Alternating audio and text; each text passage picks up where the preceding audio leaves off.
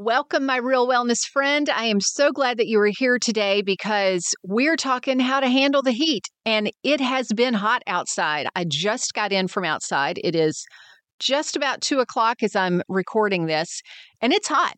And it's going to be even hotter this week. It's going to be up to 101 degrees this week, not including the heat index. So yeah, this is a really good time to talk about that because when it's super hot, it is way too easy to make the mistake of saying, it's just too hot to do anything more strenuous than sitting under a shade tree. And I don't want that for you because there is so much goodness in exercising out in the sunlight, even if it's in the shade, to being out in the sunshine itself. And it helps your sleep, vitamin D, mental energy, all these things. So I want you to be able to experience that. I love the feeling of being outside exercising, even in heat, as long as you're taking the right precautions. And that's what I promise you we're going to be solving for you today is what you can do to adapt to the heat. And then also knowing how hot is too hot regardless. Let's do this. You want to transform your life, to take care of your body, to strengthen your mind. And you want to do it in a way that fits your real lifestyle. Real wellness is for you. I'm Sherry Traxler, a transformation mentor, national speaker, and author, and I'm here to help you unlock your capacity to be, do, and have all you want. Join me every week for the proven principles and the strategies that actually work in your real life. It is so exciting that you are here investing in yourself today. Pat yourself on the back. This is where you belong. Welcome to Real Wellness.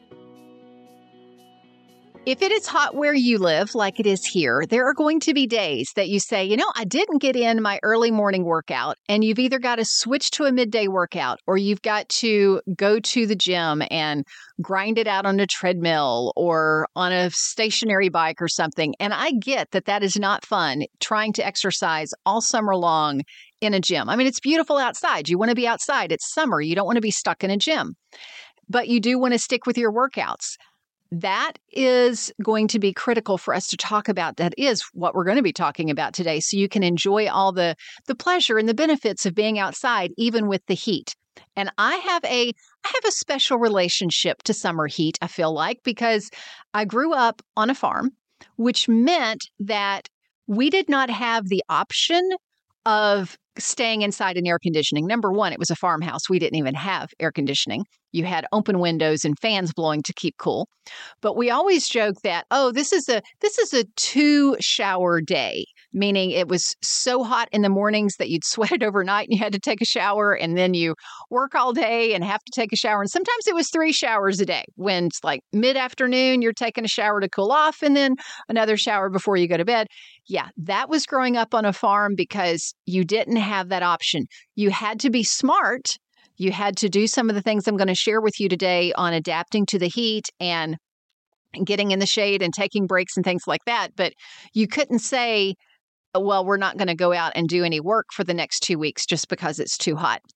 Also, during my summers, once I got old enough, I was working as a rec director at summer camps. And that felt very different to me because we intentionally could take breaks, go in the shade, but we also had something really that worked to a disadvantage. And this was something one of my grandmothers, she commented once about not liking working in air conditioning. She had a job that she worked in air conditioning, and she said she didn't like it because it kept her from adapting to the heat, and it made it feel even hotter when she went outside than it used to feel when she didn't go into the air conditioning for several hours. Same thing whenever I worked as a rec director at summer camps. It was fun to be outside, doing everything, playing the games, and then we would go inside into air conditioning for a few hours, and getting back outside was so hard. And it felt so hot. Then during summers in college, I ran cross country in college, and we would run in the fall, would be the meets, the cross country meets. But that meant during the summer in the heat, we were training. And I really had to learn how to adapt to the heat, both adapt my schedule to the heat, but also adapt my body. So that's the experience of it. The exercise physiology, the science of it is what I want to explain to you right now. You actually can adapt your body to the heat, and you have to do it slowly. So here's how you do that. 7 to 10 days, expose yourself for 2 to 4 hours a day to the heat. Now, this does not mean that you're going to, in the middle of summer, start going and doing a 2-hour run midday. That's not what we're talking about. The word is exposed. So you go out for 7 to 10 days for 2 to 4 hours a day. So that might mean at lunch, you go outside and you get into the heat during your lunch break. And then when you get home from work, you go outside when it's still 90 degrees and you expose yourself to the heat. You're not exerting yourself. You're simply exposing yourself to it. Then once you've done that, then you begin to exercise lightly for 15 to 20 minutes a day. So that's, so you're exercising in the heat, just going for a stroll, going for a gentle walk, maybe during your lunch break for 15 or 20 minutes. What happens to your body physically during this heat adaptation?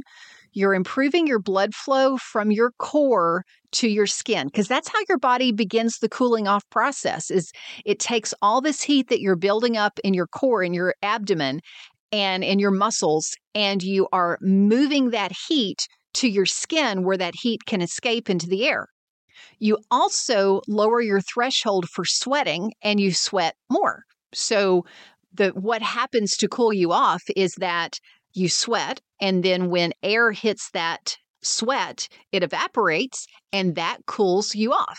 Something else that a lot of people don't know that happens with the adaptation is you lower the salt concentration of sweat in the sweat in the sweat, so it preserves your electrolytes. That's what I'm trying to say. That's an easy way to say this is that you've got less salt in your sweat as you adapt. Well, that means you keep more electrolytes in your body. This past weekend, I was at a conference, and it wasn't a health and wellness conference. It was just a different conference. And the speaker, though, was relating the story of she was at the beach with her family, and her daughter, who's an ER nurse, said, Mom, what's going on? And she's like, well, I feel a little bit lightheaded, but I'm fine. Everything's fine.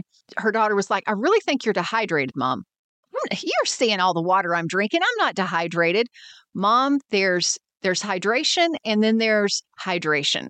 And I think that you're getting dehydrated. Well, what it was she was not getting in enough electrolytes because she'd not adapted to the heat. She was sweating a lot, and that sweat had a lot of salt in it. It had a lot of electrolytes in it.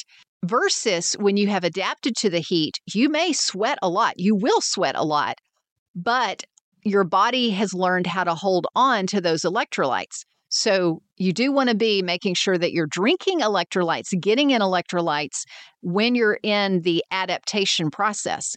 Now, one of the keys with this, please hear me on this, is for these adaptations to work well, you must be fully hydrated. If you're not fully hydrated, your body's not going to allow you to sweat that much, and you're going to get overheated. What are the things that you can do in addition to giving yourself time for your body to adapt to the heat?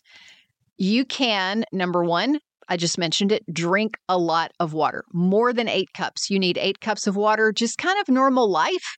When you're out there sweating in the heat, you need more than 8 cups.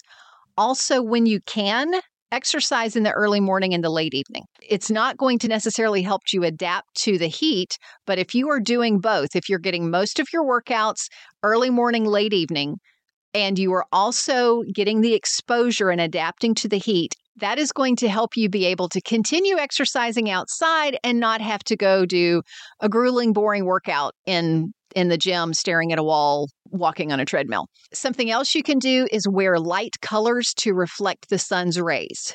Don't wear dark colors because that's just going to absorb the heat and keep it in. Wear loose-fitting, breathable fabric. This is something that really caught my attention. I was at a garden center. You know that I garden a little bit. And I was at a garden center in the summer, and these guys and gals were in long sleeve shirts. And I said, why in the world are you in long sleeve shirts? They said it's actually keeping us cooler because they were very thin and breathable fabric. but it allowed it kept the sun off of them, which, as a side note, as a redhead, I've learned this: sunburn inhibits the body's ability to cool itself. So they were preventing sunburn, and then it allowed their body to sweat, but still evaporate as the air got through that clothing, that fabric. Covering your head with breathable fabric is also helpful. Now, here is a big, I won't say a red flag, but something, well, it is a red flag. If you have certain medical conditions like high blood pressure, it can make you more vulnerable to heat exhaustion and heat stroke. If you are on certain medications, it can make you more vulnerable to heat exhaustion, heat stroke. So talk with your doctor. On one hand, do not be scared of the heat. There are ways to adapt to it. On the other hand, if you've got some medical things going on, don't just go out there willy-nilly. You need to talk to your doctor about how you can adapt to the heat. Now, medications or not, how hot is too hot? Relative humidity is essential to know. This is, I said don't be scared, but this is actually kind of scary. There have been several deaths of football players reported when the air temperature was below 75 degrees Fahrenheit. Below 75 degrees Fahrenheit, you would think, oh, this is fine. Go push and push as hard as you want. But because the relative humidity was over 95%, the heat index was up there. So you've got to pay attention to more than just the air temperature. And the good news is today we don't have to calculate that. You know, when I was in school, yes, we had to calculate that. But now you can just go to your weather app for the heat index and look at the feels like number, and that's going to give you the heat index, and that's going to, which is the relative humidity plus the heat. There's one more thing you have to add to that, and that is the sunshine impact. So whatever the heat index says, if you are not, because that is based on your working out in the shade. If you're working out in the sun, you may need to add up to 15 degrees more. So let's say that it's 85 degrees in the shade and the heat index says that it's 90. Well, it might actually feel like 100 in the sun. So just be aware of that. According to the National Weather Service, here are where your cautions come in. Now, the cautions don't mean you cannot do this. It just means you better be adapted to the heat. Use those precautions that we talked about. Make sure you're taking breaks. Make sure you're cooling off. Make sure you're not staying out there for way too long. Listen to your body. Always, always, always. We always come back to this, is listen to your body. So 80 to 90 degrees Fahrenheit. That's not actual air temperature, but 80 to 90 degrees feels like, taking into account relative humidity as well as the sunshine impact, can cause extra fatigue. Extra fatigue is possible with exercise. 90 to 103 degrees Fahrenheit. So this week it's going to be 101. We know we're going to hit well over 103 as the high that day for the heat index. This is where we need to use extreme caution, because this is where with exercise you can have heat stroke, cramps, and heat exhaustion. So really be careful with this. When your sweat evaporates off the body, it effectively reduces your body's temperature. So you've got to be able to sweat, and you've got to be able to have, some type of airflow. That's one reason if you're exercising inside, even if the temperature is the same, you don't have airflow to help evaporate that perspiration. So it can actually feel hotter even than being outside even though the air temperatures might be actually the same. So just pay attention to that. Be careful out there. Don't be scared to adapt to the heat as long as everything's healthy in your body, but do be careful.